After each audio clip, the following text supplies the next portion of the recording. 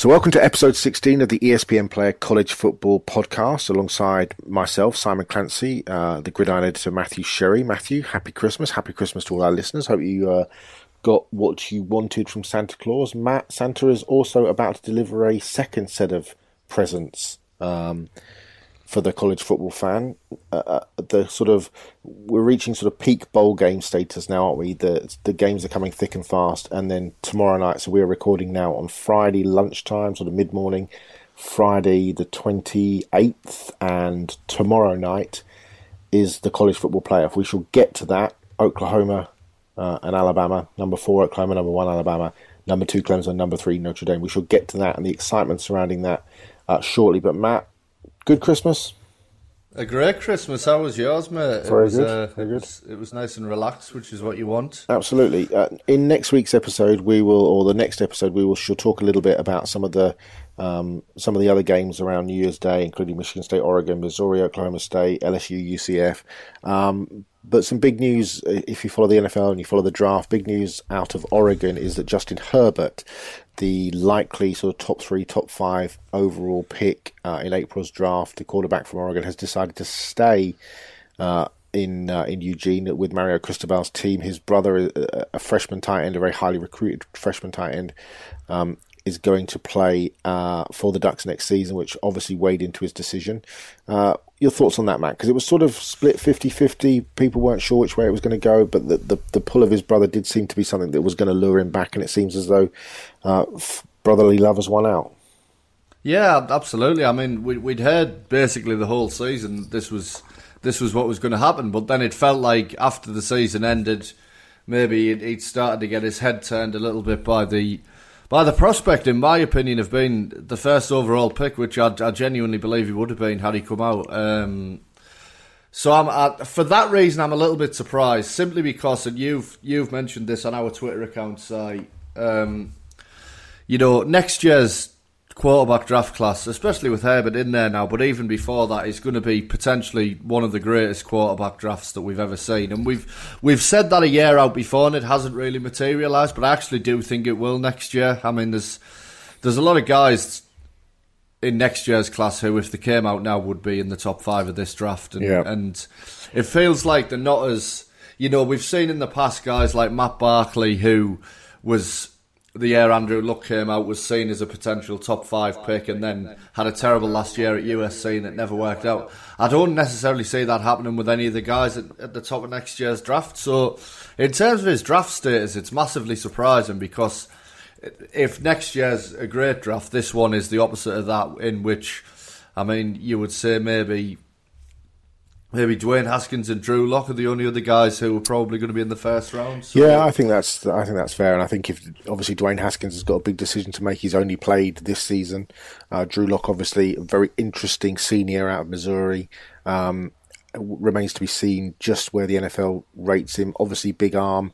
He's going to need to be a sort of you're going to very much need to build a system around him. He does have some issues, some sort of brain fart type issues, but there is you do get a sort of sense of a little bit of Brett Favre about him. There's a kid at North Dakota State called Easton Stick, who I think is very well worth keeping an eye on. I think he will push potentially into the top 60, maybe even into the top 40 when it comes to draft day. There's a quarterback spot being held open by the Senior Bowl, and I think they were hoping that Justin Herbert would fill that.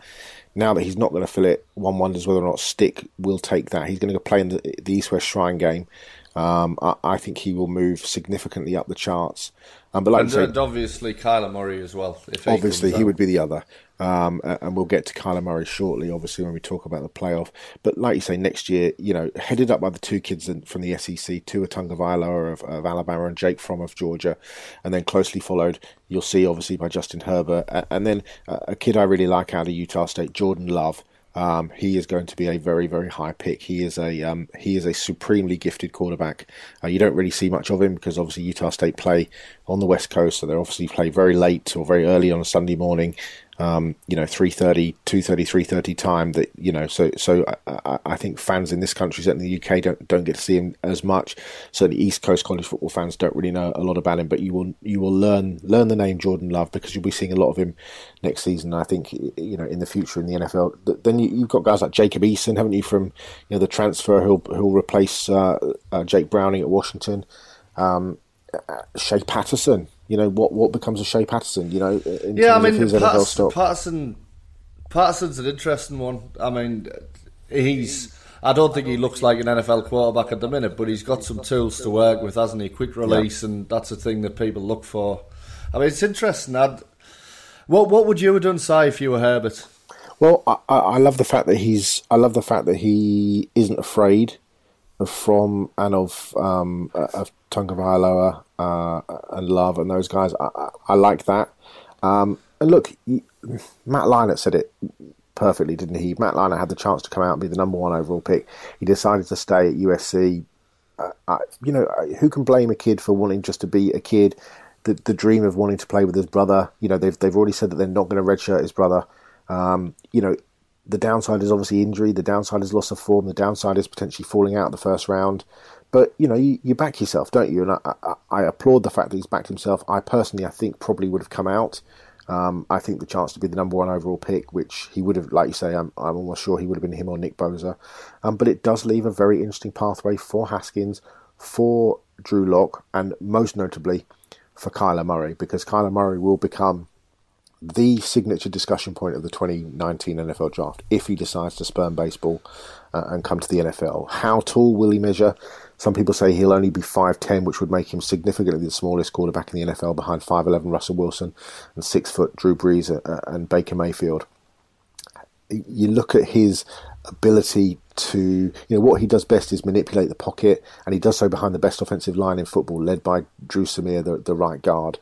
So he would get a pounding at the NFL level, and he is very slight, but he is accurate. He has a big arm, and obviously he's very mobile. But he's not Russell Wilson physically, is he, Matt? I mean, Russell Wilson is a big human being. You get up close to Russell Wilson, and he's a big guy. Kyler Murray is very slight, so you do have to wonder about the pounding he would take. But I think a team will take him in the first round if he does declare for the NFL draft. I just think, his talent and his ability is just too good. His playmaking ability, and I think it will be fascinating to see if he does tear up Alabama, even in a losing, in a losing outing in the semi-final. I think what will happen is that, like I said, you've got the best offensive line in college football up against a very good defensive line, so they should be able to control Raekwon Davis and Quinton Williams and those guys. If they allow him the time, I think that secondary of Alabama is vulnerable. Hollywood Brown will be back, and you could see Kyler Murray again, even in a losing effort, really pushing his top 10, top 15 potential. It only takes one team to not to worry about the fact that he's 5'10" and not to worry about the fact that he's slight.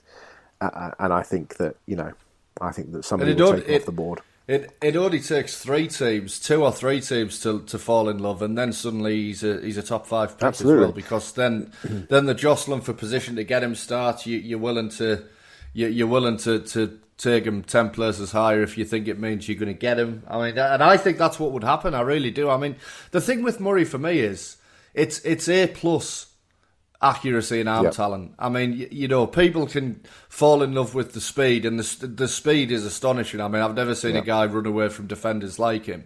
But this kid, his arm talent is first overall pick level. Yeah. If he was 6'2", he would be the first overall pick guaranteed. So of course he would. It's a fascinating one, and I personally think he wants to play football as well, based on keeping his options open. And, if he wants to play football and I had to place a bet right now, I would say he'd be selected in the top 10 of the draft. I mean, you look at the teams that will be looking for a quarterback come next April. So you look at the New York Giants. Would the New York Giants have selected Justin Herbert? I absolutely think they would have selected Herbert. Will they select will they select Dwayne Haskins? I think probably they will. And I think you've got an offensive-minded coach in Pat Shurmur. I think you could probably bridge Eli Manning for another year, potentially, if you wanted to do that. Then you look at a team like the Jacksonville Jaguars. Would the Jacksonville Jaguars take Kyler Murray? I think they're unlikely to, because I just don't think that Tom Coughlin is that kind of guy. Do you know what I mean? I just don't think he's more likely to take a Haskins type. Yeah, absolutely. Would he and take a Drew Lock, for example? I think so. I think that might be a path that they go down in terms of the quarterback that they're looking for stylistically, because obviously they're going to replace Blake Bortles. There's no doubt about that. Now, look at some of the other teams. That Cincinnati Bengals, will they carry on with Andy Dalton? It's a difficult one. Just going through the list here, the Denver Broncos. John Elway. You could see John Elway taking a kid like that, but they've paid an awful lot of money for Case Keenum, obviously, haven't they? And that's a big issue. The Oakland Raiders. People talked about Derek Carr would be on the move. Well, you look at Derek Carr. Actually, the back end of the second half of the season, really, Derek Carr's played really well. Actually, it seems to have. And I think you're starting to see there that Gruden's ripped it up and started again, but you're almost starting to see the fruits of that in the second half of the season, because they've been as competitive as any team in football the last 6 weeks. Absolutely. So Detroit, you look at Matthew Stafford. What's the situation with Matthew Stafford? There's talk about him moving on, but I don't really see him as a Matt Patricia kind of guy. So that leaves two teams for me, really, that realistically you could look at needing quarterbacks. One of whom is the Miami Dolphins, and the other is the Washington Redskins. What about the Patriots? Maybe the Patriots. You just wonder whether or not. Yeah, I mean, the Patriots is an interesting one, but you look at they need to start thinking about it. They absolutely do. They absolutely do. Go on forever. I wonder whether or not there are. Yeah, I wonder whether, and I'm not a fan, but I wonder whether systematically somebody like Will Grier does fit New England in terms of just the ability to do what he does, and the ability that New England has almost better than anybody else to build a system to somebody's strengths. Do you know what I mean? In terms of, look, every quarterback in the NFL is a system quarterback, because that's the way that they work. Tom Brady is a system quarterback. He just works in a system that works perfectly for his phenomenal skill set. That's why he's either 1A or 1B, however you want to look at it, in terms of greatest quarterbacks of all time, because New England have absolutely maximised his skill set by understanding what works best and what makes him, probably the greatest of all time. So that's what you've got to try and do. Everything is a projection in terms of, and if you're not a fan of the draft and you wonder how it works, it's about finding how these kids fit into the system that you have. And that's what not enough teams do. Absolutely. Or it's absolutely. Or it's rejigging your system if you're going to bring in a quarterback to make sure that player fits your system. So, you look at a team like the Miami Dolphins, the team that I follow, it looks likely that Ryan Tannehill, this will be his last game on Sunday. You look at a guy like Teddy Bridgewater as a free agent they were interested in last year, and you wonder whether or not you bring in Bridgewater and then you draft Kyler Murray, and therefore you have a bridge, if you'll pardon the pun, Bridgewater to Murray, working with an Adam Gase if Gase does stay, and Gase then very much has his quarterback that he can mould. There are... you look at the same in Washington. Now, will Jay Gruden stay on? I think it's probably unlikely. I suspect Gruden will get the elbow, but they are obviously looking for a quarterback. Would Kyler Murray, given what happened with RG3, would that be a path that they want to go down? I kind of feel like it isn't. But there is going to be a team out there that falls in, and it could be New England. It could be Miami. It could be one of those teams where it could be Cincinnati. is Marvin Lewis going to stay? And if not, who would be the guy that they brought? Would it be Hugh Jackson? That would be hilarious. But Hugh and his knowledge of Oklahoma quarterbacks and his knowledge with Lincoln Riley, he will understand Kyler Murray, having worked with somebody who came out of the exact same system, in Baker Mayfield. So it will be interesting to see how it plays out. Anyway, we digress massively. Let us get to two very interesting games of college football, which you will be able to see on ESPN Player over the next couple of days. The first up, Matt, is one of the most interesting games I think of the entire schedule, which is the Alamo Bowl. Washington State, number 12 Washington State against number 24 Iowa State. Two really good coaches that we both like very much. Mike Leach's Washington State against Matt Campbell's Iowa State. What are you looking for in this game? Because you've got some really fascinating players. You've got Gardner Minshew against Brock Purdy. Purdy, the freshman sensation. You've got David Montgomery, the great Iowa State running back who should be going to the NFL. Hakeem Butler, potentially a first-round pick wide receiver Desmond Patman, obviously, receiver for Washington State, and James Williams in the backfield, 16 touchdowns this season, plus Mike Leach's kind of innovation. It should be a fascinating matchup, shouldn't it?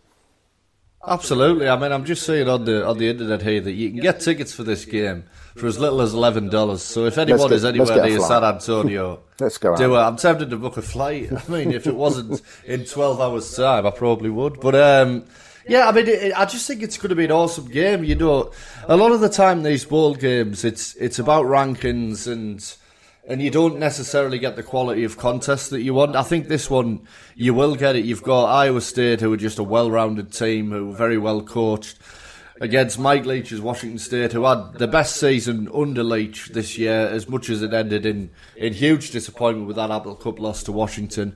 You know, Gardner Minshew is one of the best stories I've seen in college football in the last 10 years, and you're getting one season of that story playing out in Washington State, and it would be nice to see him sign off a wonderful season in which he was, you know, he was in the Heisman conversation for a lot of the year. He finished fifth in the overall in the Heisman. Yeah, absolutely. Yeah. So, yeah, I mean, it would just be nice to see him sign off with a good performance in what should be an outstanding matchup. I mean, I often feel like a lot of these bowl games flatter to deceive, but this one, in theory, should be a fantastic game. I mean, it's just one that you want to watch. We've talked about some of the freshman quarterbacks this year. Obviously, Trevor Lawrence has sort of dominated, but Purdy is a very interesting character, isn't he? Turned down Alabama to come to Iowa State, has really worked well in the system. We talked about systems just a minute ago, but he's really worked well and looks like he has some high-level potential moving forwards. Yeah, I mean, I think Iowa State generally are just a program on the up. Obviously, you know, guys like Montgomery are not going to be around for any longer, but you just feel like Dan Campbell's really building something there. I mean, he is the guy. I still think he might be top. Matt Campbell, Dan Campbell. Important they keep hold of him, though, isn't it? Really important. Yeah, well, that's it, because I think he is the guy who, of all of these coaches in college, he might be the one who more transfers to the NFL. As much as people want to suggest that the NFL now needs to go in and get the Lincoln Rileys of the world, actually I think Matt Campbell is the kind of, you know, overall pitcher type guy. He's an offensive guy as well, so he brings an element of that, but he seems to be a pure head coach in terms of he's got his fingerprints all over that program. So I'm fascinated to see him in a matchup like this against another great coach opposite, because I genuinely believe this is a guy who's going to be an NFL head coach at some point. So, but you would hope, and I would think that having got the quarterback in place, I think he rides it out for another 2 or 3 years, and within that, I think Iowa State become a team in the Big 12 who could really cause some problems and actually go out and win the division in the next couple of years. Nobody wants to go to Ames to play, do they? I mean, nobody wants to have a road trip to there, and you know, they don't want to see that on their schedule at all, do they? Iowa State at home is not a game you want to be scheduling if you have a national championship aspirations, is it? No, we've seen that the last couple of years. I mean, against Oklahoma, against teams, you know, they've beaten big teams year in and year out, and it just feels like they're on the precipice of something really special there. Potential road trip destination for us next year as well, by the way. Absolutely. That's certainly in the plan. Speaking of Matt Campbell and potential NFL coaches, just a very quick line. Last night's Texas Bowl, Baylor beat Vanderbilt. The turnaround that Baylor have had, and specifically with a man that we featured, in our season preview, really, isn't it? Matt Rule has just done a phenomenal job turning the Bears around, hasn't he? Incredible, and I mean, you know, everybody saw it coming. NFL team saw it coming. That's why he was interviewed for the Colts job, and I think a couple of other jobs last season. And that was after, I think they were 1-9, 1-10 last year. So, you know, people look at what he's done in his past at Temple and now what he's doing at Baylor. And he's another guy who, you know, Baylor maybe don't want to hear it, but I could say Matt Rule more than maybe Matt Campbell. I could see Rule darting to the NFL quicker. I wouldn't be surprised if he gets an NFL job. And this is if he wants it, because I think he would be offered one potentially this year, but it's just a matter of whether he wants it. But he is another guy, similar to what I was saying with Matt Campbell. What's so appealing about Rule is, if you look at his coaching background, he's coached offense, he's coached defense. He's another guy. I mean, everybody looks now for these offensive coordinator types like a Lincoln Riley. For me, a good head coach, and this is what the essence of our Coach's Special magazine was about, Si, as much as we love Lincoln Riley. For me, the essence of a great head coach is somebody who has the overall picture of the programme.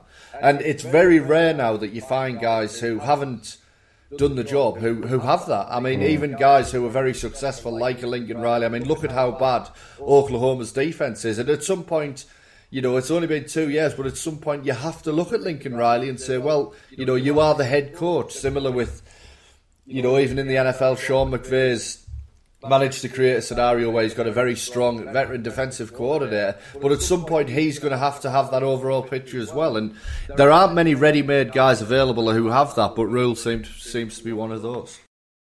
Going back to our NFL quarterback talk, I think the other guy who we probably missed out on, who could end up in the top 10 actually, is a guy who also played last night, and that's Daniel Jones of Duke, yeah, who had 423 yards passing and 5 touchdowns. He doesn't have a big arm at all, but he's a very heady quarterback. He's very intelligent, very football savvy. Obviously comes out in that David Cutcliffe system. He's very close with the Mannings, has operated in the Manning camp. I think certainly reading a number of people such as Matt Miller and Daniel Jeremiah on social media saying that they've spoken to teams who have him in the first round.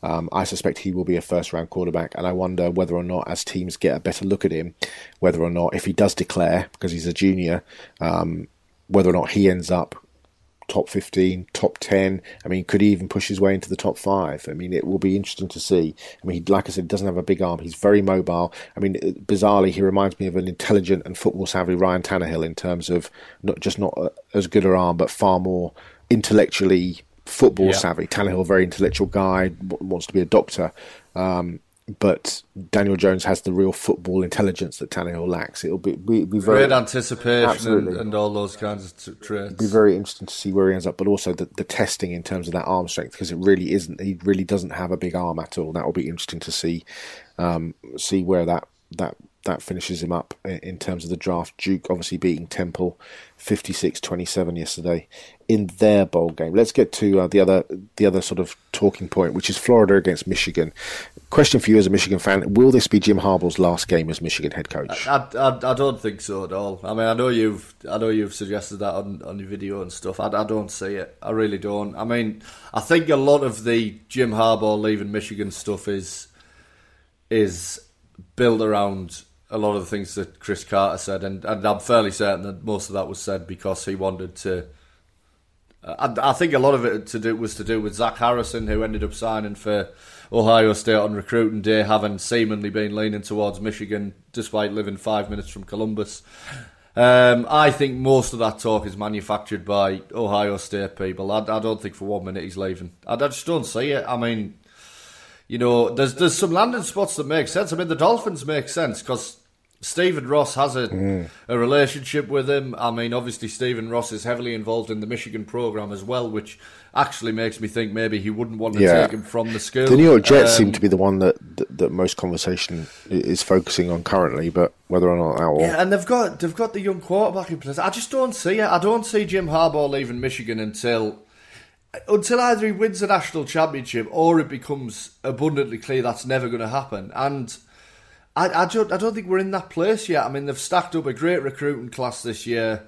Certainly a top-end recruiting class by Michigan standards, because Michigan, there's only a certain calibre of guys they're willing to recruit in terms of academically. So anything that's top 6, top 7, which this one is outstanding.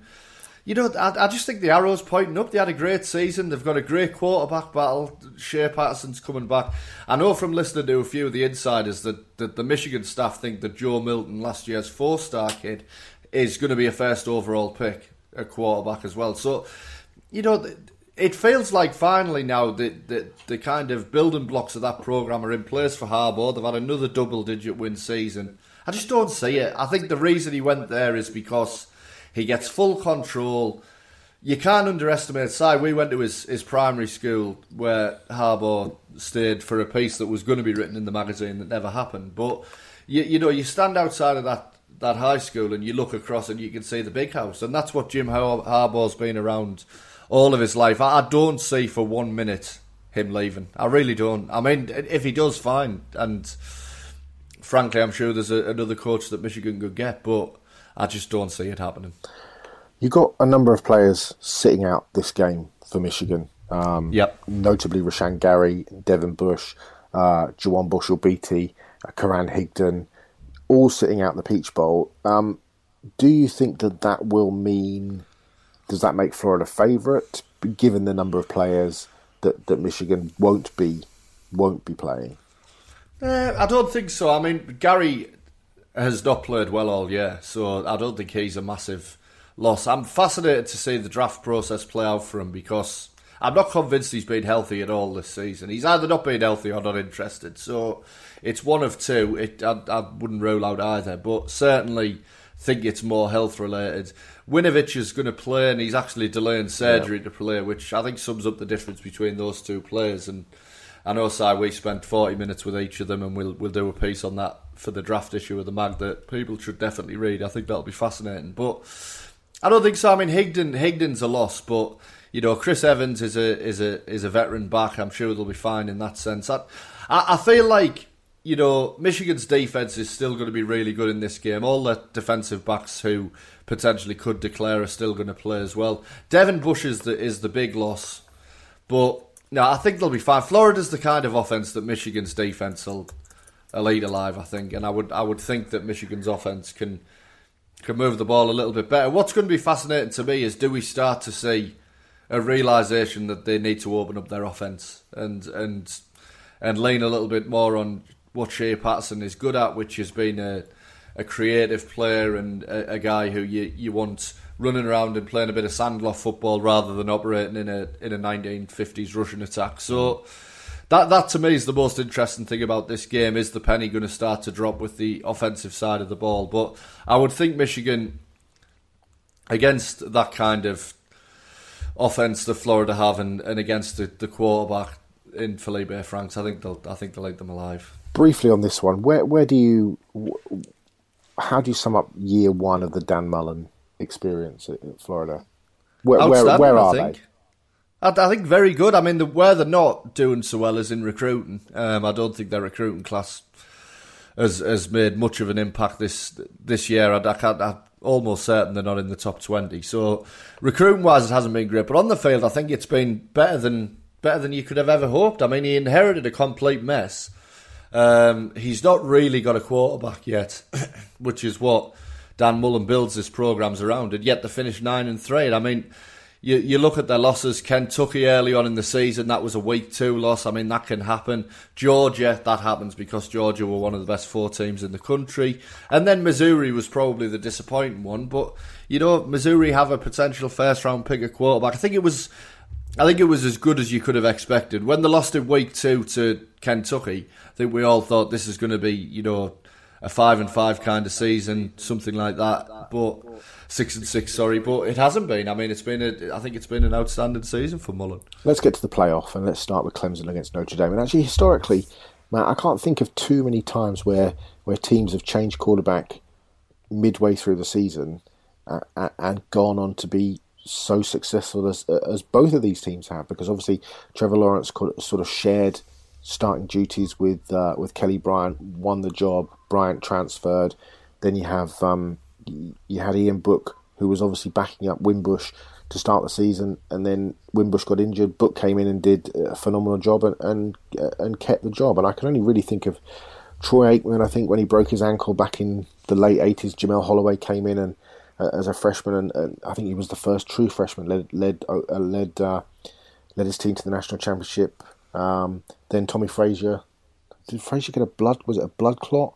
And then Brooks Behringer came in, and then Frazier came back for the title game against Miami. And then 3-4 years ago, when Ohio State lost Braxton Miller and JT Barrett, then Cardell Jones led them to the national championship. So it hasn't happened very often. Where do you see the path of these two? Because it's a fascinating matchup, isn't it? Because we've argued long and hard that probably Notre Dame isn't one of the best 4 teams, but actually across the board they're a very solid team. They have solid players. Dexter Williams at running back. Book is a good quarterback. Defensively, they've got fascinating guys at all 3 levels. They are a well-rounded team. Clemson, on the other hand, they have they have Lawrence, they have Travis Etienne, they have that great defensive line. Although missing Dexter Lawrence, who was suspended for the PED situation that broke a couple of days ago. Trayvon Mullen back in the secondary. There's lots of good players on that team. Where do you see this one? Because it is a fascinating. The closer we get, the tighter it seems to. Whether or not that's just the way that we're, the excitement that we're looking at it, or whether or not the inexperience of that Clemson offense, notably Lawrence, might just get to them. Yeah, I mean, I am so fascinated by this matchup, largely because I've never seen two unbeaten teams that I have less, I wouldn't say less faith in, but certainly less faith in what it's taken them to get to being unbeaten. I mean, because I wouldn't say either of them have proven a lot against top-tier competition at any point in the season. And the fascinating question to me is, are they going up in this game against top-tier competition now? Because we don't really know with either of them. I would hazard a guess that Clemson definitely are because of the talent level. T. Higgins, Travis Etienne, Trevor Lawrence, their defense is loaded, particularly on the line. And then Notre Dame, like you said, the more I look at the actual talent level on that team, I can see it. I mean, I can see the talent on the defense. They've got. I think they could surprise people in the playoffs. I mean, you've got Tillery, Aquared up front. You've got guys on the back end. I mean, they've got a lot of good players, and actually on offense as well. Notre Dame, they have some massive wide receivers. I mean, we're talking guys who can go up and get the ball. Buck can throw them up there and back his guys to make plays, and that's difficult, especially in big games against good teams, for anybody to go against. I always think back to that bizarre Joe Flacco Ravens Super Bowl run where essentially he just threw the ball up to Anquan Bolden over and over again, and it worked. I mean, also Julian Love is probably, I think, one of the best cornerbacks in college football. I mean, there's a lot of talent, and I really like Ian Book as well. I mean, you need to see the Ian Book who first took over the job, and not the guy who came back when he came slightly injured at the end of the season. But they've had 3-4 weeks off, so the chances are we do. The other thing I would say is, barring the national championship game where they were just going against an absolute juggernaut of an Alabama team, and frankly probably shouldn't have been there themselves, Brian Kelly coaches well in big games. Certainly, I thought the Michigan game earlier this season, he totally outcoached Jim Harbaugh. And certainly early in the game, it's the thing that Notre Dame need to do in this game is get ahead early. I'm not sure whether they're built to play from behind against Clemson. So I would say that Kelly has a chance to do that, because I think, think of Gary Kubiak when he was an NFL head coach, how Denver's scripted first few series would always look so crisp, so good, and it would show the game plan, and a good coach might catch up with them later on in the game. But sometimes, I think of the AFC Championship game in Peyton Manning's last season, where they jumped out into a 14-0 lead against New England, and that was enough to win the game. And I could see potentially something like that happening, because if they could get Dexter Williams going with a lead, then Notre Dame have a real chance in this game. I think two very important players are Jerry Tillery and Christian Wilkins, the two defensive tackles, in terms of shutting down the run game. Big onus now on Wilkins to have a career game, and he has been phenomenal, but without his big run stuffing partner next to him. Also, again, like you say, Mullen for Clemson at corner, Julian Love on the other side. For me, I think it comes down to that group of receivers, T. Higgins and Justin Ross and Amari Rogers and Hunter Renfrow, up against Julian Love and Troy Pride and Alohi Gilman and Jalen Elliott. And I think the nickelback, Nick Coleman, his battle against whoever he goes up, and likely to be Renfrow, I think will be critical to the game, because I think that if Lawrence can get the running game going, can establish the run with Etienne and Tavian Feaster and Adam Choice, I think that's going to open up the passing game, and it's going to put real pressure on a good Notre Dame secondary. But I just wonder if they've got enough to cover all those guys that Clemson have. What's your prediction, Matt? Give us a score prediction before we get to Oklahoma.